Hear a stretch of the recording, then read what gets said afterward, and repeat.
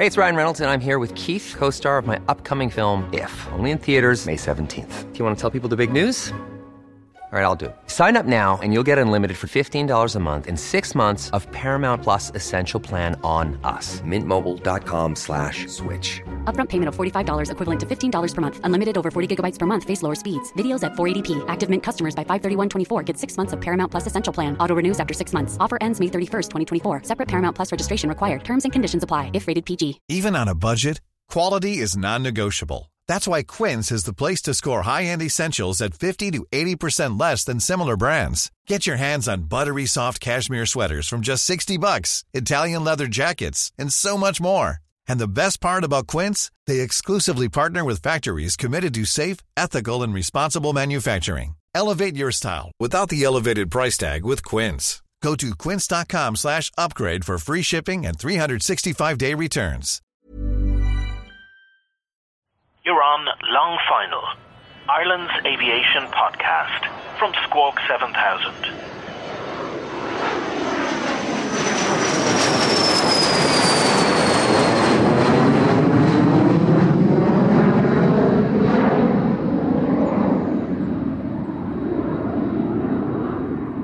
Welcome to this episode of Squawk 7000. This time we're taking a slightly different approach to the podcast in that we're bringing you a panel of pilots who between them have extensive experience in aviation in Ireland and overseas, and who also share valuable insights into the future of aviation after the pandemic.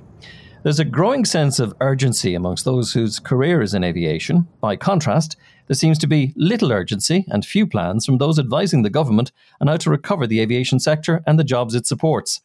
A group of aviation professionals have founded Recover Irish Aviation. It provides a voice for the aviation community in Ireland following the economic devastation caused by the COVID-19 pandemic. Joining us today from Recover Irish Aviation are four captains: Louise Gilroy, actively flying at the moment; Simon Moody, awaiting a type conversion which is stalled as a result of the pandemic; Sarah Louise Gibbons, who was a captain on the RJ85 and a former chief flying instructor pre-COVID; and Daniel Langan, who's a former captain on the RJ85 pre-COVID, now awaiting a transition to the A320 as a first officer. You're all very welcome. Simon, can I start with you? Recover Irish Aviation has launched a petition. It might be the right place to start for us. What are you petitioning for? Michael, we're a year into the COVID crisis and we're seeing a little bit of light at the end of the tunnel, I think, with vaccines and declining pressures on the health system in Ireland and abroad. It looks like the world is starting to look ahead and plan for recovery. But for some reason, our government has failed to produce any kind of a plan for Irish aviation. So the petition that we've put up at recoveririshaviation.ie is asking everyone to support a, quote, comprehensive phased recovery plan for Irish aviation based on clearly defined public health triggers or milestones. We're asking everyone to sign it because we think this is about more than just airlines. We think it's about what kind of a country we're going to live in when this is all over. The aviation sector is of enormous economic and social importance to Ireland. It contributes more in GDP than the annual health budget. It supports 143,000 jobs in our country. And then without aviation and the connection that it gave us to the world, we wouldn't be in the thriving, vibrant society that has emerged in the last 20 years or so. But yet, 1 year in to this crisis, which is the worst any of us have ever seen, and we don't think the government really understands the seriousness of the situation. And to put it in aviation speak, as pilots, before we take off, we want to know what the destination is, what the alternate is if we can't get there, and how much fuel we need. A flight plan, basically. At the moment, Irish aviation is stuck on the ground, and I think the government believes that when they finally get around to doing anything, they'll just click their fingers and we'll get airborne without a flight plan. But that's not going to work. So what we're looking for is a phased plan. It's based on public health milestones, and we hope that anyone who has an interest, not just in Irish aviation, but anyone who cares about Irish society, our economic prospects, and anyone who hopes to visit their family abroad at some stage in the future will support us. So are we looking at a situation where we just have people with no plan, or they have a plan that puts aviation fairly low down the priority list? What's your sense of it? Our sense is that there's actually no plan at all. We hear sound bites from politicians saying the right things. They acknowledge the importance of aviation to the economy and so on. but nothing ever happens. Nothing ever gets done. It's always put in the long finger. It's pushed into the future. It could be the summer. It could be the autumn. It could be next year. And then what we're seeing in the meantime is decisions are being made in the absence of any plan, in the absence of any structure of what's going to happen. And aircraft are already leaving Ireland. And we think that's just going to increase as the months go on if something doesn't change. Okay, put that in context for me, because you say aircraft are leaving Ireland. What you mean by that is that as assets, they may no longer be available on the island at some point in the future. Absolutely. I mean, aircraft are obviously very expensive assets, but they're also very mobile. What's been happening, of course, is there's been a massive decline worldwide in aviation. So there maybe hasn't been the pressure up to now to utilise those assets elsewhere. But as Europe opens up, as plans are made abroad, as opportunities arise, as we saw recently in the UK, yes, airlines are not going to hang around and wait for some indefined point in the future where they're going to actually make a return on these assets. They're going to go and chase the money where it is. What's happening around the rest of the world? Has there anybody who's gotten this right at this stage? Daniel? In terms of what's happening across Europe, there's a very different approach than what's happening in Ireland. And connectivity for us is really, really important. And we need urgent and meaningful aid for the sector to protect Irish jobs in the state and Irish connectivity. And I suppose connectivity is much more than holidays, which seems to be the main story at the moment. Connectivity for us is getting pharmaceutical products in and out of the country. It's maintaining these key routes. It's cargo. The majority of cargo is brought in by passenger aircraft into the country and leaves the country as well. It's also the transport of human organs. So it's vital that we maintain this connectivity in and out of the country. And then come back to the question, other EU governments have really realised this quick, very early on, and put measures in place at the start of the pandemic. So other EU governments have put billions of euros into their aviation sectors to protect the vital transport infrastructure. For example, I suppose Portugal have put 1.2 billion into their aviation sector. We look at France, they put in just under 10 billion euro. And here a year on, Ireland, we're still talking about it. Nothing has really been put in, nothing meaningful anyway. So it's essential that we get this done urgently and that we stop talking about it. So what, is there a belief at a government level that private companies, private airlines will carry the can and will either grow or not as the commercial potential is there in the future? Yeah, I think that seems to be one of the thought processes. And we really need to focus on Irish jobs and Irish connectivity and what's important for the Irish state. So if we don't get this now, we're going to lose it. And as Simon said earlier on, other airlines are putting assets out of Dublin, out of Cork, up to Belfast, Manchester. We've already seen one Irish airline close its Dublin base and move its pilots out of Ireland and over to another EU country. And this is primarily due to the type of supports that other governments are offering the aviation sector.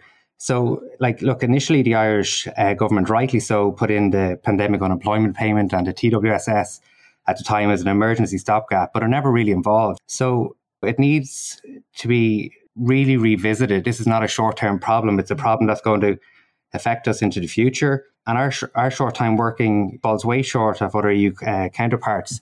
You look at the UK government, they have a very good furlough scheme in place. Go around France, Denmark, the Netherlands, and the list goes on. Even Germany, for example, they have a comprehensive short-time working system in place, which is designed to keep the employee and the employer alike comfortable during the COVID pandemic by keeping the skilled jobs intact and keeping the jobs in place. Louise, if I could turn to you next, because I think of the people around the table, you're probably the most recent who's taken to the air. What is it actually like at the moment trying to operate in the environment of COVID when it comes to taking an aircraft into the sky? Well, the environment is very different now from, the beginning of 2020. The busyness has gone out of the environment. You might be the only aircraft landing, for an hour. We don't have the traffic density we used to have. And in a lot of ways, it brings me back to years ago flying when there just weren't many aircraft flying.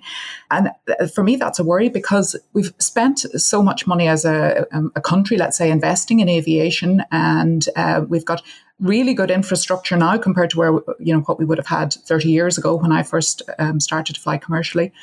And what's going to be the future of it? Are we going to lose the progress that we've made over the last 10, 20, 30 years? I know that, for example, the government is investing in the regional airports. There's about 20 million euro worth of support for the regional airports this year under the Project Ireland 2040.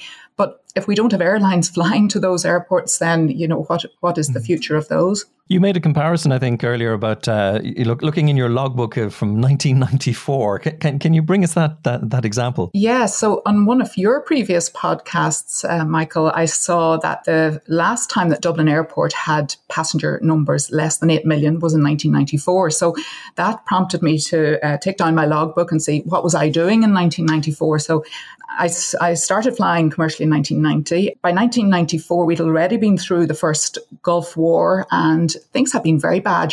I remember flights with maybe 6 passengers and, towards the end of 1991, 1992.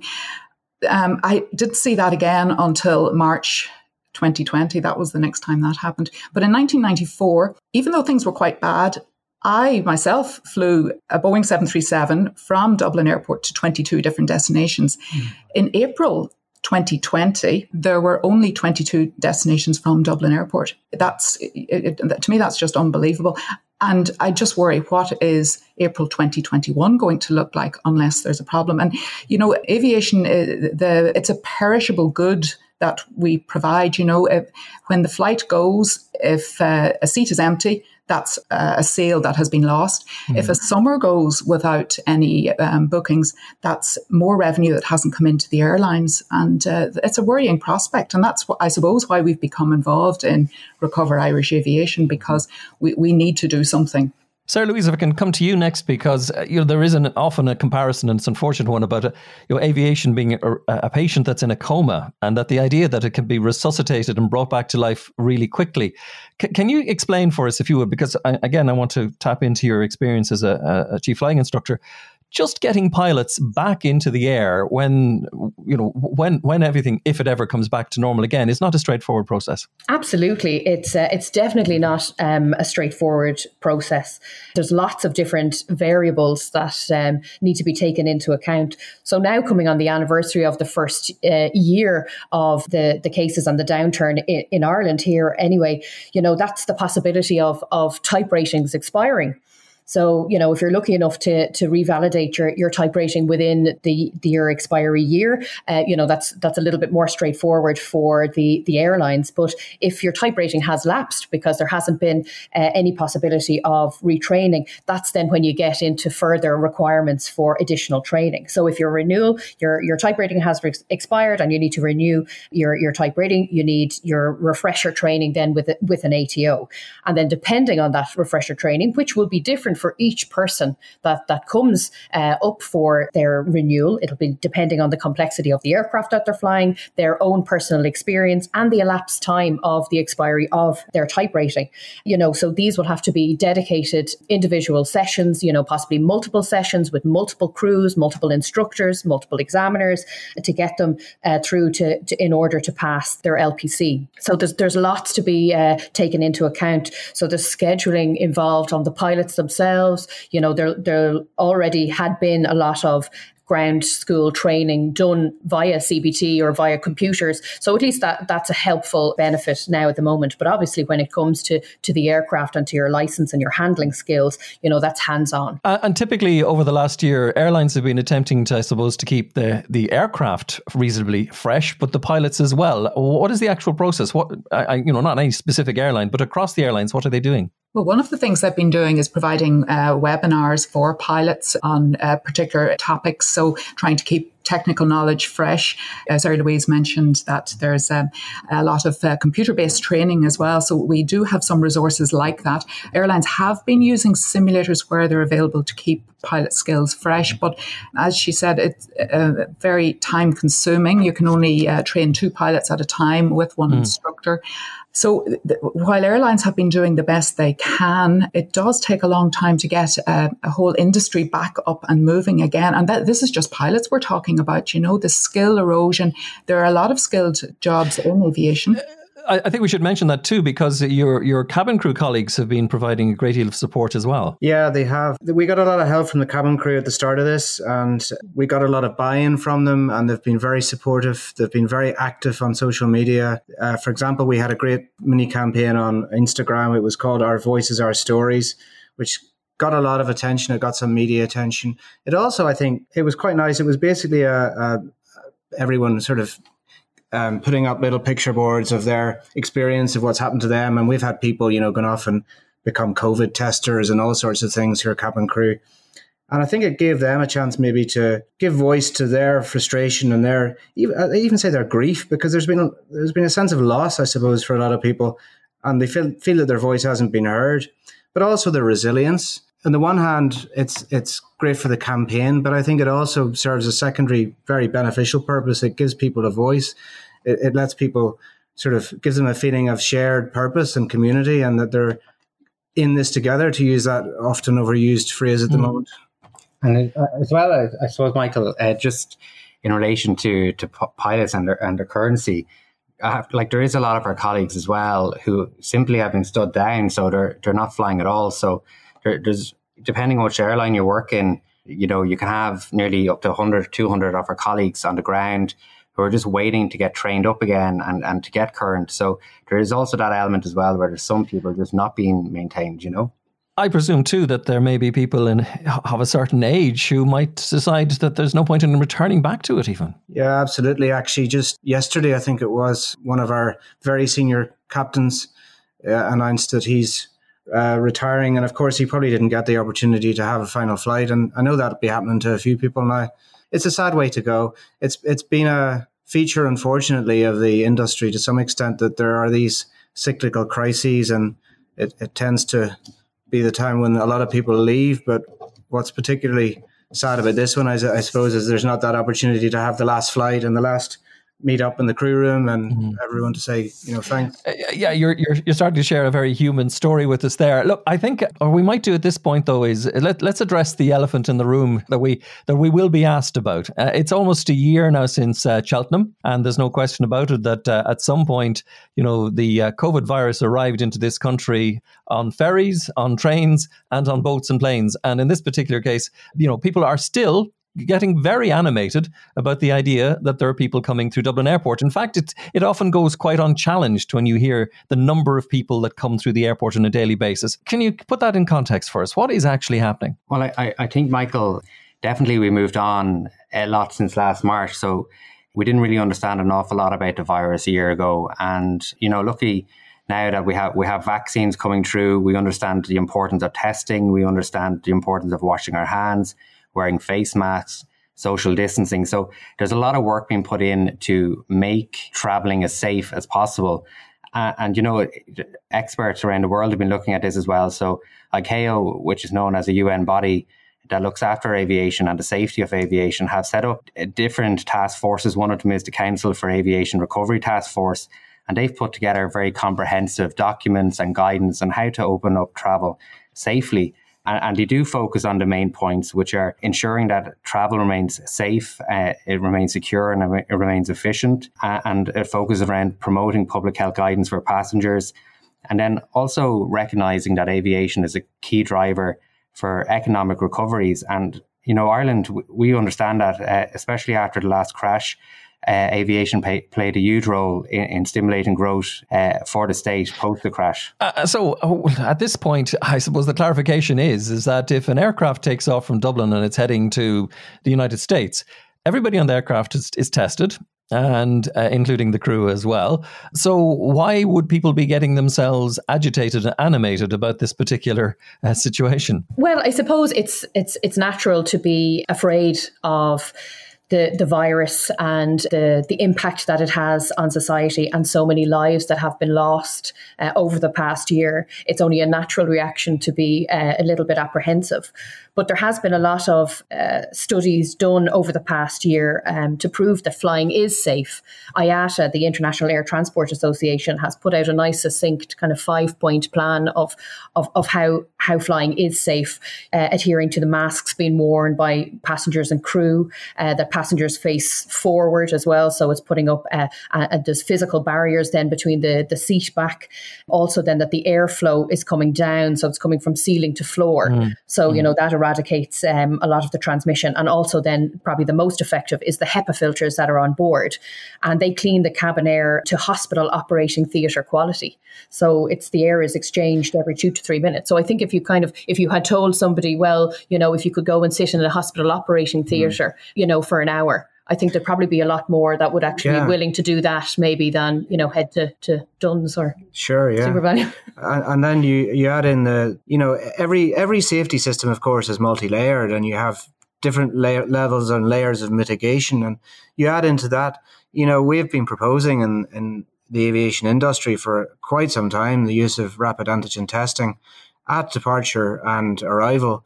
And increasingly now the worldwide consensus seems to be coalescing around the validity of that and the efficacy of that. Sorry, Michael, if I could just add as well that aviation as an industry, it just doesn't rely on one aspect to preserve safety or for safety. It's a multi-layered approach. We have, say, a system you would call prevent, trap and mitigate. So you try to prevent something happening. So you prevent people getting on board the airplane who have tested positive. You do that through your testing, perhaps.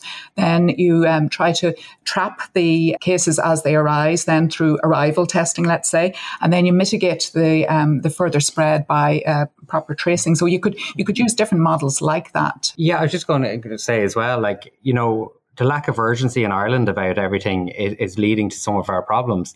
So if you're in France and you're getting on an airplane, you get a free PCR test before you travel, and then when you get to the airport, you get another free antigen test. We're just not seeing that here. We don't see the urgency. And it's time we start putting everything on the table and come up with a viable plan to get ourselves moving. And I think, like you're saying, we want everything on the table, really. The decisions that are being taken now, they need to bring in the aviation perspective and the idea, really, that time is critical for the aviation industry. We don't have the luxury of an awful lot of time because airlines are burning cash and we don't know how long they're going to be able to survive. Cool fact, a crocodile can't stick out its tongue. Also, you can get health insurance for a month or just under a year in some states. United Healthcare short-term insurance plans, underwritten by Golden Rule Insurance Company, offer flexible, budget-friendly coverage for you. Learn more at uh1.com. Jewelry isn't a gift you give just once. It's a way to remind your loved one of a beautiful moment every time they see it. Blue Nile can help you find the gift that says how you feel and says it beautifully, with expert guidance and a wide assortment of jewelry of the highest quality at the best price. Go to BlueNile.com and experience the convenience of shopping Blue Nile, the original online jeweler since 1999. That's BlueNile.com to find the perfect jewelry gift for any occasion. BlueNile.com. Hey, it's Ryan Reynolds, and I'm here with Keith, co-star of my upcoming film, If, only in theaters May 17th. Do you want to tell people the big news? All right, I'll do it. Sign up now and you'll get unlimited for $15 a month and 6 months of Paramount Plus Essential Plan on us. MintMobile.com/switch. Upfront payment of $45 equivalent to $15 per month. Unlimited over 40 gigabytes per month. Face lower speeds. Videos at 480p. Active Mint customers by 531.24 get 6 months of Paramount Plus Essential Plan. Auto renews after 6 months. Offer ends May 31st, 2024. Separate Paramount Plus registration required. Terms and conditions apply if rated PG. Wow. Nice. Yeah. What you're hearing are the sounds of people everywhere putting on Bombas socks, underwear, and T-shirts made from absurdly soft materials that feel like plush clouds. Yeah, that plush. And the best part? For every item you purchase, Bombas donates another to someone facing homelessness. Bombas. Big comfort for everyone. Go to bombas.com/ACAST and use code ACAST for 20% off your first purchase. That's bombas.com/ACAST. Code ACAST.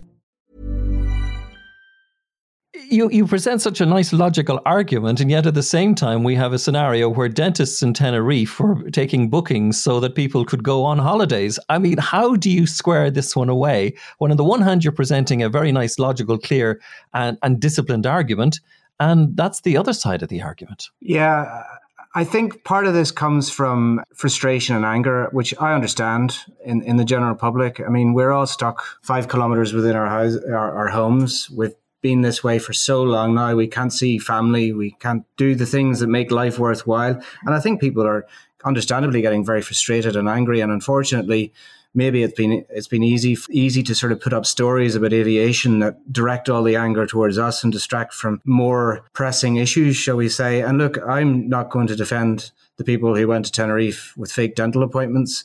The one thing I would say is that they were tested before they left, and when they were in Tenerife, it was a considerably safer place to be at the time than Ireland in terms of rates of COVID infection. Then they were tested before they came back. And then really, the question is, though, why does it get so much media attention? The way I look at it is, in 2 years' time, there'll be a lot of media attention about what happened at the moment. But I don't think it's going to be about people who flew to Tenerife. I think it's going to be about the connectivity we lost and the difficulty we're having in maintaining critical supply chains, the people who've lost their jobs, not just the 143,000 people whose jobs depend on aviation, but those coming from the stalled economic recovery that we'll be experiencing, and also the sort of diminished society we'll be living in, possibly with fewer foreign accents and reduced opportunities for our kids. And I think it's a shame maybe that we couldn't have a little bit more focus in the media on really the important issues, the long-term issues, and also the real problems that we have. But Simon, there's very often a reason that something doesn't get picked up by the media is because they don't understand. In other words, they haven't got the perspective. So I presume this is what it is you're as a group are attempting to do. Let's just apply a little bit of laser thinking to that then for a minute. Can you summarize that you tell somebody on the 41A bus what the problem is and what needs to be fixed? Well, if I had to say anything to anybody, it would be that we need to stop focusing narrowly on one issue. We need to bring everything to the table, all the issues that we're looking at, and we need to get more people involved in the conversation. We need to start looking at our plan. How are we going to recover Ireland? How are we not going to get left behind when the rest of Europe is doing something else and they're growing? And how we get more involved in the conversation. So, the government really need to step up, and they really need to start looking at the bigger picture. I think, there's two stages to this in Ireland. I think in the very short term, immediate term, there does need to be financial support for the whole sector, for the airports, for the airlines, for all the ancillary services that are being really badly affected, just as there should be also, by the way, for the hotels and the restaurants and everyone else who's really suffering disproportionately under the current restrictions. The longer term thing is, we do need this plan. We need to actively take part in decisions that are being made now in Europe and at international level to move forward, because our economy, our country depends so heavily on this. We have an interest in shaping this. We have an interest in proactively being involved rather than standing in the sidelines as if we can sort of pull up the drawbridge and exist in splendid isolation by ourselves in the middle of the Atlantic. It's not going to work. How are you going to get the attention of the advisors? Because it's easy to think that you could get the attention of the politicians, but they will only turn to their advisors when it comes to what should happen next. What's the channel to them? Well, I know that some people within the pilots union have had pretty good contacts with some politicians and some advisors, and many of them do understand the problem. I suppose there's a feeling amongst them that they're so overwhelmed by the complexity and the scale of the problem that it's difficult to penetrate through with these, as you say, kind of more logical arguments, because everything gets swept up in the prevailing mood. I think, though, I hope and I think that is starting to change, and I think it will change.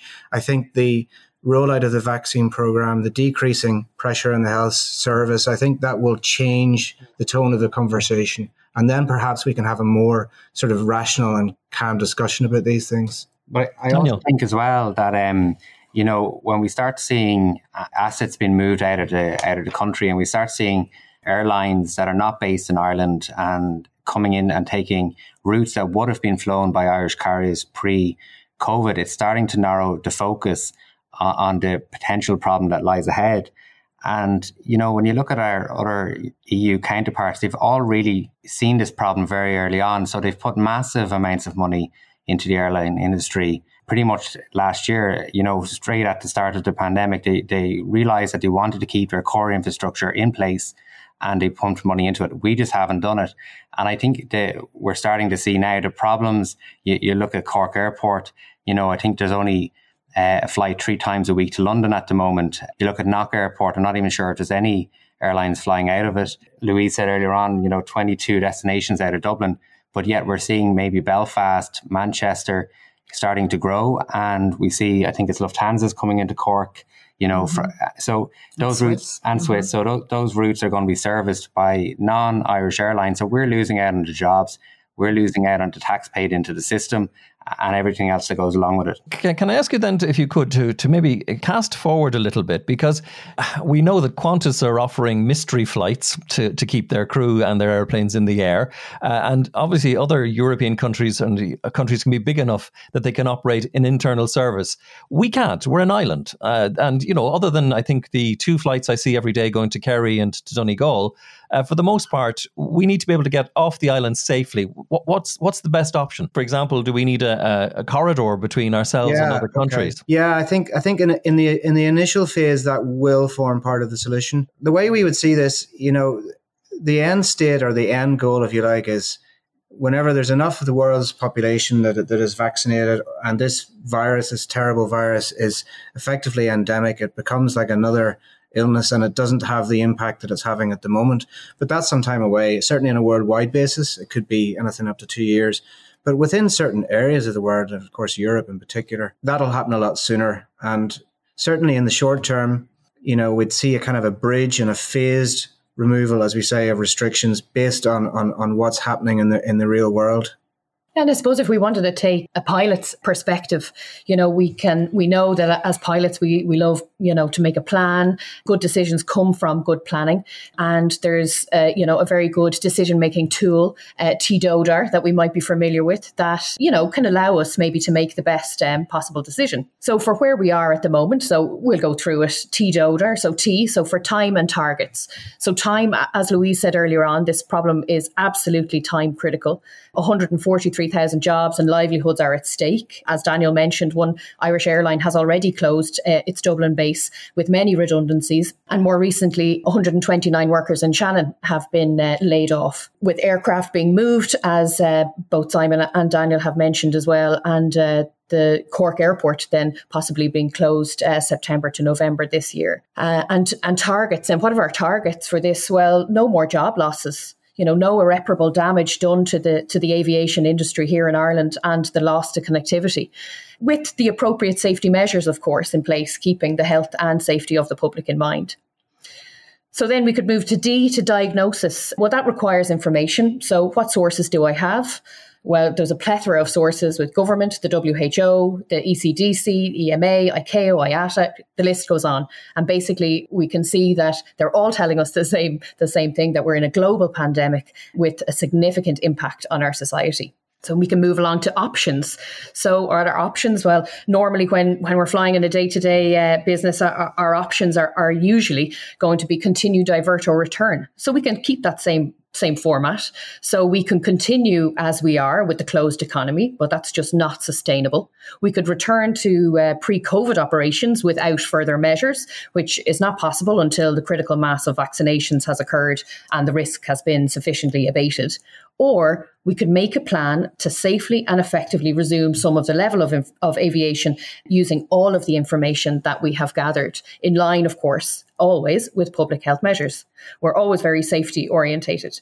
So what could be in this plan? As we've mentioned, vaccinations, increased testing, perhaps, digital certificates to cover to those. And as you had mentioned as well, Michael, then travel corridors. So we're going to decide now. So decide. We're going to, decide on what plan. So we're going to make a plan to recover Irish aviation.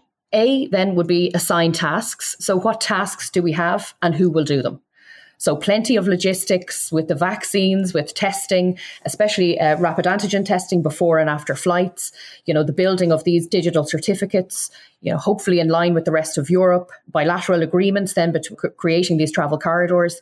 And as we had mentioned as well, with airline pilot and cabin crew training. That'll take a lot of scheduling and, and a lot of time. So this needs to be a plan, that's not just, going to be told to us next week. And then finally or for risk and review. So firstly, have we correctly identified the problem? Well, I think we can say we have. What risks are associated then with our agreed plan? Well, there's always risks associated, but they are low. So how can we mitigate? Well, we stick to the public health measures when travelling. So our masks, washing hands, hand sanitizers. We know aircrafts are low risk environments. And passengers then will have digital certificates. So they will be held by people who are approved to fly. A review, then we could set up a task force that will keep the process under constant review. You can hear the voice of an instructor in that one too. As we come to the end of the time for the chat today, could I go around the table one final time? I need two things. I suppose I need, if you like, a personal insight to this, but also a sense of optimism about it as well, because people listening to us will be maybe involved in aviation themselves. They may be at this stage fairly running out of rope when it comes to keeping resilient and looking after the mental health. Who wants to start there first for me? Well, I would just say that aviation was seen as part of the problem initially, but really we see ourselves as part of the solution for moving beyond COVID. So whether that's carrying cargo in passenger aircraft, 50% of our cargo is carried in the belly of passenger aircraft. So we carry vaccines, goods, whatever, but we can find a solution to overcoming the economic recovery as well through air transport. Well, personally, why I wanted to get involved in the Recover Irish Aviation is because I was made redundant last year. And, unfortunately, it's a similar situation to 500,000 people, perhaps without jobs in the rest of the country. So it can be a very difficult situation to be in. Unfortunately, as we are now, the prospect of getting a job in Ireland flying in the foreseeable future is very bleak. So, it's very important to do what we can to help move this forward. Yeah, I think, as a nation, we do seem to be very resilient.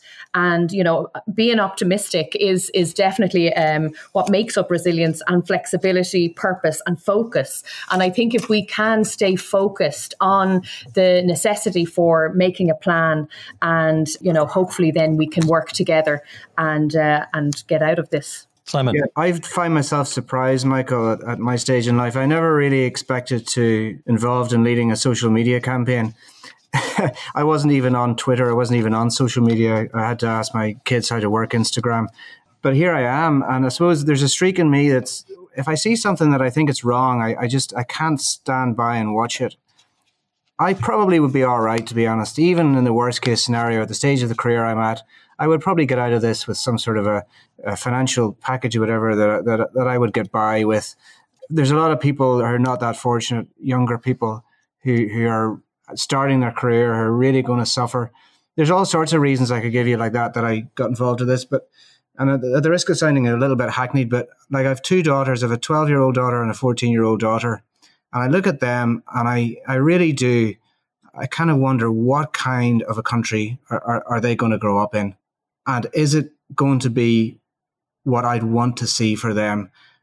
And if it's not, did I stand by and let that happen and not speak out and not say this is wrong, we can do this better? So if nothing else, I'll be able to do that, I think. And I am optimistic, actually. I just from talking to neighbours and talking to friends and family, I think there's a lot more people who feel this way than you would think if you watched a lot of the media coverage.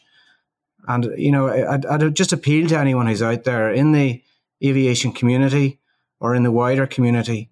If there's anything that we're saying that you think has any validity, look us up, follow us on social media and get involved, because I think more people need to be heard, more different sort of perspectives need to be heard. And we need to together really forge a way out of this mess that we're in at the moment. Daniel? Yeah, so I just think we're stuck in a little bit of a rut at the moment, but I think it's very easy to get out of it.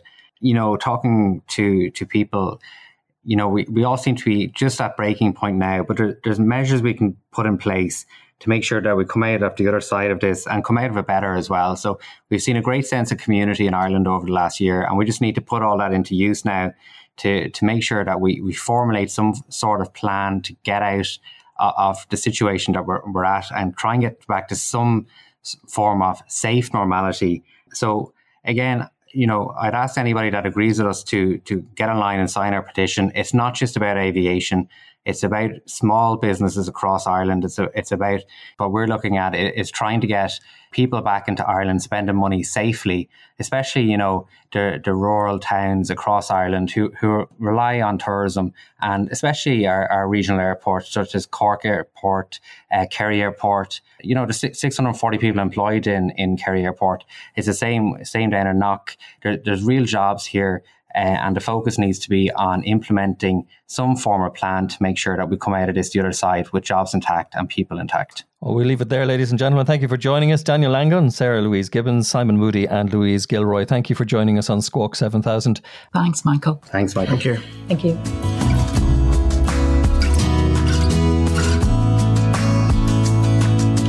And thank you for joining us on this episode of Long Final from squawk7000.ie. If you'd like to hear more, please subscribe and do tell your friends.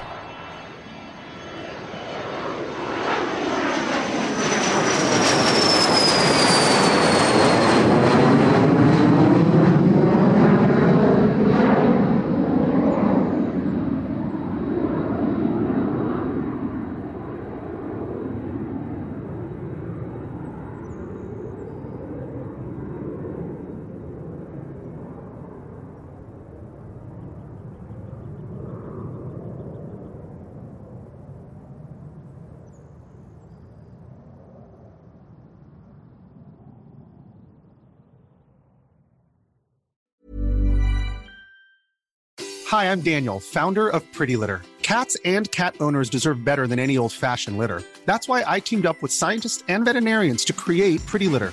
Its innovative crystal formula has superior odor control and weighs up to 80% less than clay litter. Pretty Litter even monitors health by changing colors to help detect early signs of potential illness. It's the world's smartest kitty litter.